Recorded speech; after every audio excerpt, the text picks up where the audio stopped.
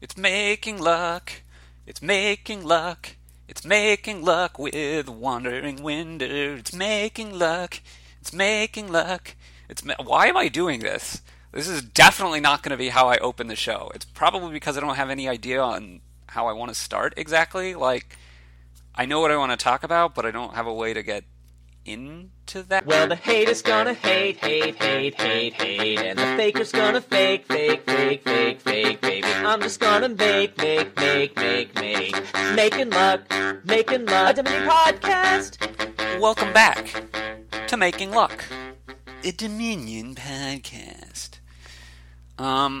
Wandering Winder here, just following up on some of the previous things we've been talking about, surrounding kind of end game play and the view that people have of riskiness versus safeness and all of that kind of stuff. And today I want to talk about a situation where I think people kind of go wrong the other way, which is, so mostly I've been talking about people are not concerned enough about, or they're too concerned about being safe and not taking risks. So they're too risk averse, quote unquote, in endings and sometimes outside of endings as well.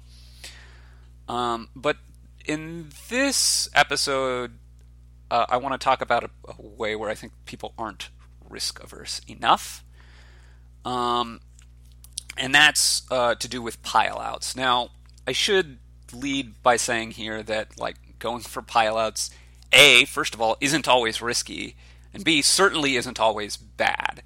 But I think there's a number of situations, well, basically a specific set of situations where I see people too eager to set them up, and that can lead to some problems and lead to not winning some games that should have been won with more careful play. So let's talk about why setting them up is bad, and to do that, we have to figure out when setting them up is bad. In general, setting them up is not something that I think is something you should really actively be trying to do that much, although there's definitely situations where you do want to do it, so don't take this too harshly. But, okay, when is it good and when is it not? Setting up a pile out, lowering piles, and I don't just mean lowering piles by, like, I'm just gaining some cards on, like, turn 4, which technically lowers a pile, but I mean lowering piles for the purpose of lowering piles, is advantageous to players in certain kinds of positions and disadvantageous to other kinds of players. It's not just a neutral thing. It has strategic implications. So let's talk about what those are. Lowering piles is usually good for you if your deck quality is a worse quality deck than your opponent's deck quality, right? And the reason for that is if your opponent has a higher quality deck, then they're going to be more advantaged in a long game. So the longer the game goes, the more that quality of deck advantage that your opponent has is going to be able to shine through, right? You can kind of think of it as their deck quality advantage gives them some overall tangible, it's a temporary advantage, kind of, although it probably persists because they'll continue to have it. But it accrues, like, final advantage in terms of points at the end of the game. Maybe not directly, but basically it advances their position by some amount every turn that the game goes extra, right? Because the amount that they're able to do in a turn times the number of turns is the amount that they're able to do in the game. And the amount that you're able to do in a turn times the number of turns is the amount that you're able to do in a game. So, first of all, having an extra turn is great because then you're multiplying by an extra one turn, right? But also, just if their deck quality minus your deck quality is a positive number for them, then multiplying that by a larger number of turns is going to give them more of an advantage. Basically, that's That's what I'm saying here. If your deck quality is better, you want the game to go longer, which means you don't want to lower piles. The other way that lowering piles is good for you is if you're ahead in points. So if you're ahead in points, then making the game end faster is generally a good thing, because if the game ends, you win. If you have more points than them, the further ahead in points you are, the more advantageous that lowering piles is. If you're up by like 1 point, and that's a negligible fraction of what either of you was expecting to get on a turn, then it's a pretty negligible reason why it would be ahead for you and why it would be good for you. Especially if at the end of your turn you're up by 1 point, then it's probably quite negligible. But yeah. The other way that lowering piles can be good for you is if you have more pile control than your opponent. But there's a caveat to this, which is lowering piles is good for you in this case to a point, and beyond that point it ceases to be good.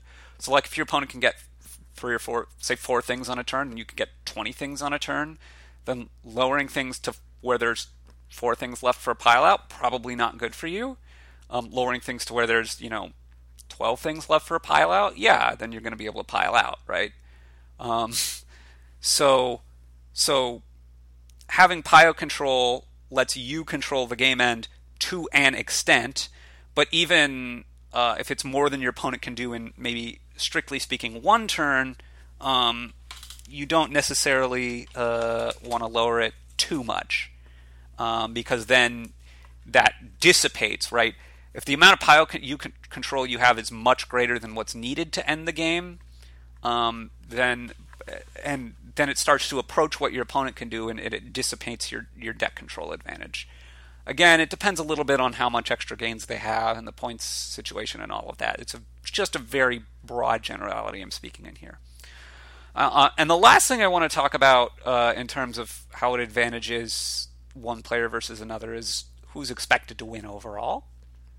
So if you're behind overall in terms of win rate, then lowering piles makes the game shorter and more random.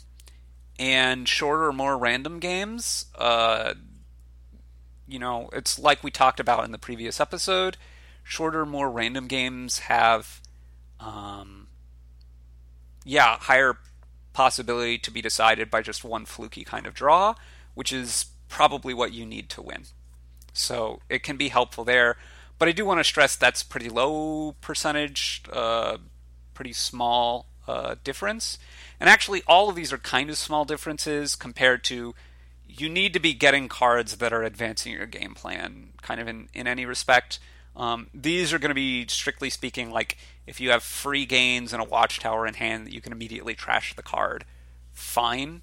And there wasn't anything else you were doing with those gains, then fine. But usually you want to be either increasing your deck's capability to some extent and or scoring points to help position yourself for the end game.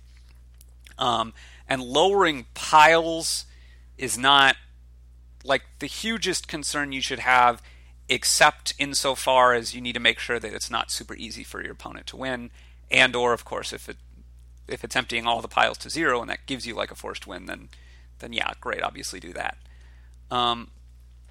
So these are some general categories, and now I want to talk about kind of the problem that I see people doing a lot. They'll set up a pile out. They'll lower piles to try to set up a pile out. And this goes against what I've just said because, and when I say they're doing this in a situation where their deck is better and they're advantaged, and right, they should expect to win the game, and certainly, they have a better deck than their opponent, so the long game is good for them. But they'll set up a pile out because it wins faster. The problem is, just like we talked about in the first game, in the first one of these last few videos, losing slower isn't losing less, it's just losing slower. It's not losing less assuredly, it's just losing slower. Winning faster isn't winning more, it's just winning faster. And winning faster isn't winning more assuredly, it's just winning faster. Again, sometimes setting up a pile out, like you have it guaranteed on your next turn, and so then it's obviously totally fine. Your opponent can't do anything about it. Then, yeah, go ahead and set up that pile out for the next turn. But if it's not guaranteed, you really want to think about it. Right, if your deck is better than your opponent's, you shouldn't be lowering piles for the sake of lowering piles, generally. Again, unless you have some kind of pretty good guarantee that may not be in place later on. And the reason why this is bad is, depending on how far ahead you are, maybe lowering the pile. Well, the first reason why it's bad is you better make sure you calculate it right, because if you've missed something and they're able to pile out, then you've just stumbled into a loss, right? Presumably you're not lowering piles to the extent where your opponent can just win the game on this turn if you're ahead like this. But sometimes you do that, and sometimes you've miscalculated. So that's bad. But I'm assuming you haven't miscalculated. And we'll talk about the calculation in the second half of the episode, where I talk about some specific pile out things to watch for. But in the first part here, I want to talk about, so maybe you've miscalculated and they're able to do something that you didn't calculate and they just win immediately. But okay, let's assume you've calculated right and they can't win immediately. Well, now, first of all, the next thing that you have to worry about is, I say first of all a lot when I'm in the middle of a list, so, that's weird. But you need to worry about, my point is, you need to worry about, okay, are you really setting up a pile out that's favorable to you, or even if your opponent scores, you're still going to be able to pile out? Is that a thing? Or if they score, are you going to be able to score more and still pile out? Or are you going to be able to score enough and you can't pile out, but it's still advantageous to you? Or are you going to have to score and then suddenly the piles being lower isn't necessarily advantageous to you because you're in this scoring race and the piles being low doesn't really help? So that's something. When you're lowering piles, generally, if you're doing it for that reason, you want it to be able to prevent them from improving their deck safely. So either they have to take a big risk that you might pile out, or they can't improve their deck as much as they would like to. So which piles and what the alternatives to those piles are also important. So that's another thing. The other reason why it's bad, and this is the biggest thing, is in this situation where you're very far ahead, and it's not assured, is that I think the number of filler words that I'm saying here is just way too high and a lot of ums, but it's hard to podcast alone sometimes. Sue me. Don't actually sue me, because I haven't provided you anything, and there's no grounds for which you can sue me on. Constitutionally, you have a mandate to be able to sue for something that costs $20 or more, but I haven't deprived you of $20 worth of value. For one thing, the podcast is free. For another thing, no one's forcing you to listen to it. For another thing, I'm way off topic now. So let's go back and talk about why in these situations setting these pile-outs up is bad. So the biggest reason why this is bad is just, you're ahead by some amount and it's a deck quality lead, and let's say you're up by a solid but not huge margin. Setting up the pile out makes it more likely that just I have a single dud, and now because I've lowered the piles, my single dud, my opponent can have 2 turns that they can beat me. They can do that quote-unquote risky line we talked about in the safe plays episode, and if you have a dud, then they can win, right? So you're setting yourself up to be able to lose when you dud. So that's not something you want to do. Or maybe you're ahead by more. You're setting yourself up to lose on 2 consecutive duds, which is less likely but still possible. Or maybe you're ahead by more. You're setting yourself up to lose on 3 consecutive duds. And at this point you're wondering, how can someone have 3 consecutive duds? But man, sometimes there's decks where, or woman, or girl, or boy, or non-binary representation word that you want to... I'm not trying to offend anyone when I say man, okay? That's my point here. So I apologize if saying man is offensive to you. That wasn't my intention. The point is, It can happen sometimes, person. Um, it can happen sometimes, particularly, I mean, it depends on what kind of deck you're in, but, let's say you're drawing a lot with stables. You draw a hand of 5 stables, and now you have multiple duds in a row. Um, let's say you're drawing with some kind of village and smithy variant. You draw all your villages together, or all of your smithies together, and now you're dudding not just once, but multiple turns in a row. So, this stuff is not guaranteed. It's not guaranteed all the time at all. Now, sometimes it is guaranteed, because, I have 10 tokens on my Sinister plot, so I can draw 10 cards, and then there is no 15 card hand that I can draw that can't do it, whatever. I'm not talking about the cases where it's strictly guaranteed. Where it's strictly guaranteed, it's a forced win. You can win however you want. Go ahead and do it. But what I'm talking about is if it lets you have N duds, then and lose because of that, then why did you risk that? If you're so much ahead, you should be able to even play around, how do I lose this game? And lowering piles usually falls into ways that you can lose the game, even though it also usually falls into ways that you can win the game faster. Now, having said that, I do this sometimes in some of the cases where I'm massively, massively ahead.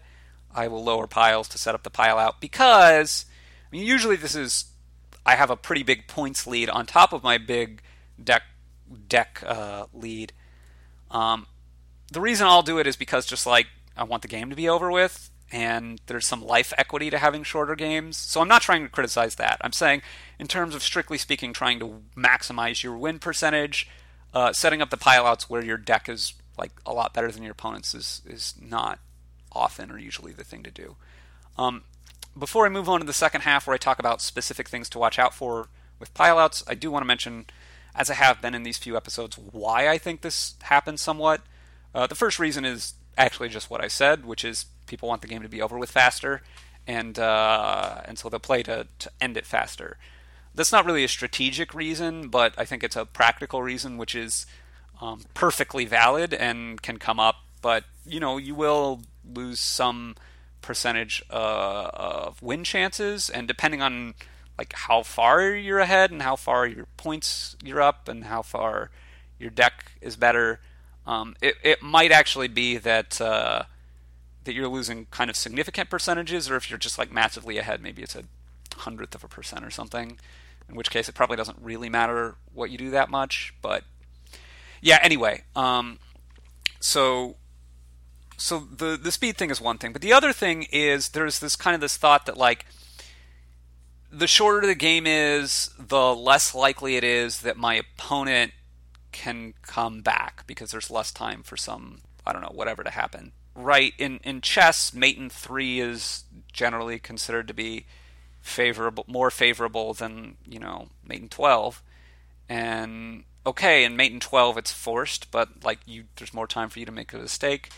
Or if you're playing a game like Magic, right, killing your opponent faster can be more advantageous than killing them slower because it gives them fewer turns to draw some haymaker to bust out of it.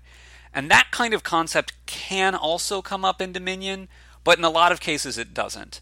In a lot of cases it's just your deck is better, and so you want the game to go longer, which is what I'm railing against here, is lowering piles in that situation. But there are some situations where emptying it faster reduces your risk, even if you are very far ahead, because it reduces the chance that your opponent, instead of you having the fluke draw in a dud, maybe your opponent has the fluke draw where everything just lines up super well. So if they have 2 King's Courts and 3 Bridges in their deck and 25 bad cards, then ending the game faster might be advantageous to you because it gives them less time to connect KC bridge or something, right? So it's not always bad in these cases, but yeah, most of the time the game is not really like that, and lowering piles for you gives them some opportunities, even in that KC bridge scenario, to where maybe they can pile out with some kind of a weaker hand, where they have KC bridge a couple of times or something. So you really have to weigh whether your opponent having some fluky great turn is a bigger risk than you dudding. And in the big majority of cases that I find, you dudding is the bigger risk, but yeah, it is something you need to weigh either way. And that's weigh two ways. Weigh, W-E-I-G-H, either weigh, W-A-Y, two ways, W-A-Y-S. Did I say W-E-Y? Anyway, let's move on to some specific things to look for in pileouts. So, to some respect, it's very broad and I can't cover everything. These are just some things that I think are kind of easy to overlook with specific piles or specific things that are around. So Curse is a pile that can run and people don't think about it. Obviously the most likely way is that it runs just from cursing attacks. And you need to think about cursing attacks even when it's not totally empty, because the cursing attack effectively represents an extra gain which gets the pile out closer. You're not really gaining it, your opponent is, but it still lowers the pile, right? So that's one way, and that's the kind of boring, obvious way. Cursed gold, again, it's an extra gain of a curse, and that can be pile control sometimes, and I've had people miss that against me, and I think I may have missed it against opponents. The thing about curse pileouts, obviously the big thing is that it's negative 10 points, and you need to be up by a lot of points to be able to take on 10 points and still empty the pile.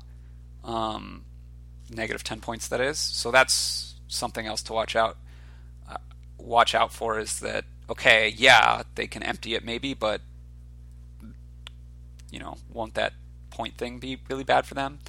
And it takes a ton of buys, right? That's like 10 extra buys. But if buys are super plentiful and money maybe not, then curse pile out may be something to watch for. The other things are goons.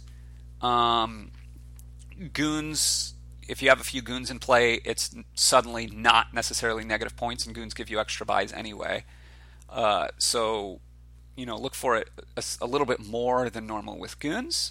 Look for it also a little bit more than normal similarly, but to a slightly lesser extent with Triumph, because you're scoring the point back from Triumph, and if you have multiple Triumphs, you're scoring more points back. So Triumph can be a way there. Swamp Hag is a cursing attack, but it's a little bit different than the others. Playing Swamp Hags or playing enough Swamp Hags sometimes lets your opponent pile out on curses by just buying whatever normal cards. So usually that's going to be bad for them, but sometimes they can use it to their advantage, so be aware of that. Just be aware of it. Watchtower lets you empty curses without the negative points because you can, trash them immediately. And embargo, you can embargo something else you're buying, or you can embargo the curses, and that cuts in half the number of buys you need. If you multiply embargo something, then it reduces it even more. So embargo is a way to set up some curse pileouts, and it's one of my favorite things to do, even if it isn't, strictly speaking, necessary super often. Move to another pile, which is estate. Again, there's some things that just make you want to have estates more. So like inheritance or shepherd or something are going to make the estates more valuable to have in your deck. So they're probably going to run, but it's probably not really going to be a pile out that's happening from them. So just, bear in mind, yes, they will probably run because of these, but whatever. Similar to Curse, having a bunch of extra buys is a big deal. That can happen from Wharves. Unlike with Curse, you need to have money. So a little bit of cost reduction, maybe from Bridge Trolls, comes up with this, or Canal makes it easier to do with just a lot of buys and not a ton of money. But watch out for things that give you lots of extra buys and will probably help you make money, like Grand Market, Wharf, City. Those are things that help the estates pile out. And the important thing about the estates pile out is it does score a little bit of points for you in the process. So, like, just taking one quote-unquote safety province isn't enough if your opponent can get 8 estates as their third pile, because 8 estates outscores one province. So it is really something to be aware of in that sense. Other things that can help estates pile out: Baron. Baron can be, just money and buys for like normal, and that can normally be a pile out thing. But if gains are your pinch point and not money so much, then you can Baron to gain an estate, You don't have to discard an estate, even if you can. You can do it to gain an estate, which also gives you an extra buy, so it effectively can get you 2 extra gains for estates, so watch out for that. And then Wild Hunt, like, you can just say, okay, I've drawn enough, and now I'm going to Wild Hunt to gain estates 3 times as part of a pile out. So it's a gaining card exactly for estates. And then Triumph, again, this is more like Inheritance and Shepherd probably, as it's just like a thing where you want estates, although it's specifically because it's scoring a lot of points. But yeah, estates are going to pile out for Triumph pretty frequently. Just watch out for that. Let's move on. Messenger, yeah, Messenger's just an extra gain. Sometimes when you're calculating, you need to keep in mind that if they buy a Messenger first, you can give both people a thing, and that can effectively be an extra gain. Or if it's the Messenger pile, it's like a couple extra gains. Messenger pile isn't often the thing that's running, but sometimes it is. So yeah, just be aware that Messenger is an extra gain, can be an extra gain. Yeah, be aware of that. Stonemason. Stonemason is such a pile out card because not only is there the overpay with cost reduction especially, but even without, which gains, like 3 cards out of the supply for a single buy, which is huge. Also, the on-play effect gets 2 more cards out of the supply out of a single play, which can be huge. And if you can do gain and play stuff, yeah, piles run a lot with Stonemason. So be very aware of that. Let's move on to Villa. Villa pile can run out pretty easily because it's a favorable thing to get in a lot of cases, so people are going to start on it. But the other big thing is it doesn't cost you a buy to buy a Villa because you get it back when you gain the Villa and then play it. So it more or less effectively doesn't cost a buy usually. Again, there's some edge cases where sometimes it gives you an extra buy because you gained it instead of bought it. And it gains to hand, so you don't have to draw it. Sometimes it does cost you a buy somehow because you can't play it for whatever reason. I don't know why you wouldn't be able to play it, but whatever. And then they're a little bit cheaper than they look when you can play them because they make money. So they effectively cost 3, except the last one. If the last one is the last thing you're buying, it still costs 4. I saw somebody mess that up the other day and end up 1 money short of being able to pile out, and then a few turns later they ended up losing because of that. So yeah, miscalculations happen. Let's move to Ironworks. If you have enough distinct sources of draw for Ironworks, you can Ironworks and Ironworks play your draw card. Ironworks and Ironworks play a draw card. Ironworks and Ironworks play a draw card.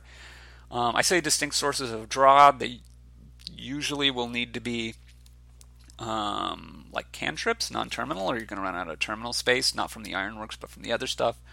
But sometimes, let's say you have a few of them, you can go and you have a bunch of extra actions set up, you can go Ironworks for an Ironworks 3 times, and then play a Smithy, and then Ironworks for an Ironworks 3 times, and then play a Smithy. Or if you have infinite actions because you've got Champion in play, you can Ironworks for an Ironworks, Ironworks for an Ironworks, Ironworks for a Smithy, play a Smithy, Ironworks for an Ironworks, Ironworks for an Ironworks, play a Smithy, Ironworks for an Ironworks, Ironworks for an Ironworks, blah, blah, blah. And empty piles that way.